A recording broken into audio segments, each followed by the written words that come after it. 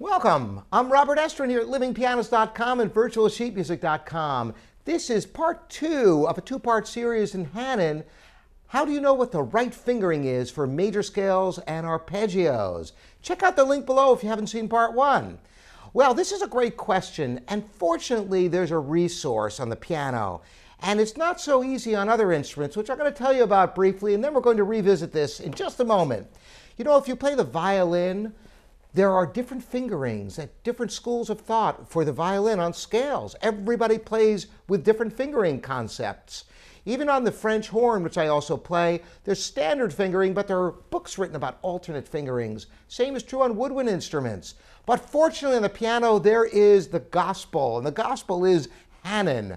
And the vast majority of people who study the piano use the fingering in Hanon. It's very easy now. So what is fingering all about in scales and arpeggios? Well, simply put, we have only 10 fingers, but the piano, of course, you play up and down the keyboard. Generally speaking, you play scales and arpeggios 4 octaves up and down. So you must have finger crossings. Simply put, your hands are mirror images of one another. So going up, the right hand has thumb crossings, and the left hand has 3rd and 4th finger crossings. Coming down, it's reversed. The right hand has 3rd and 4th finger crossings, and the left hand has thumb crossings. So in each scale, there are 8 fingerings you must memorize. So for example, in the C major scale, the right hand crosses on C and F, because this is how you can get up the whole scale.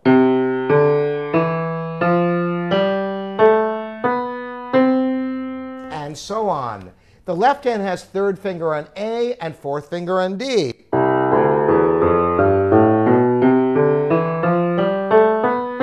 So once you have the first octave, you've got the whole scale ascending. Coming down, the right hand has a 3rd finger crossing on E, a 4th finger on B. The left hand has thumb crossings on G and C.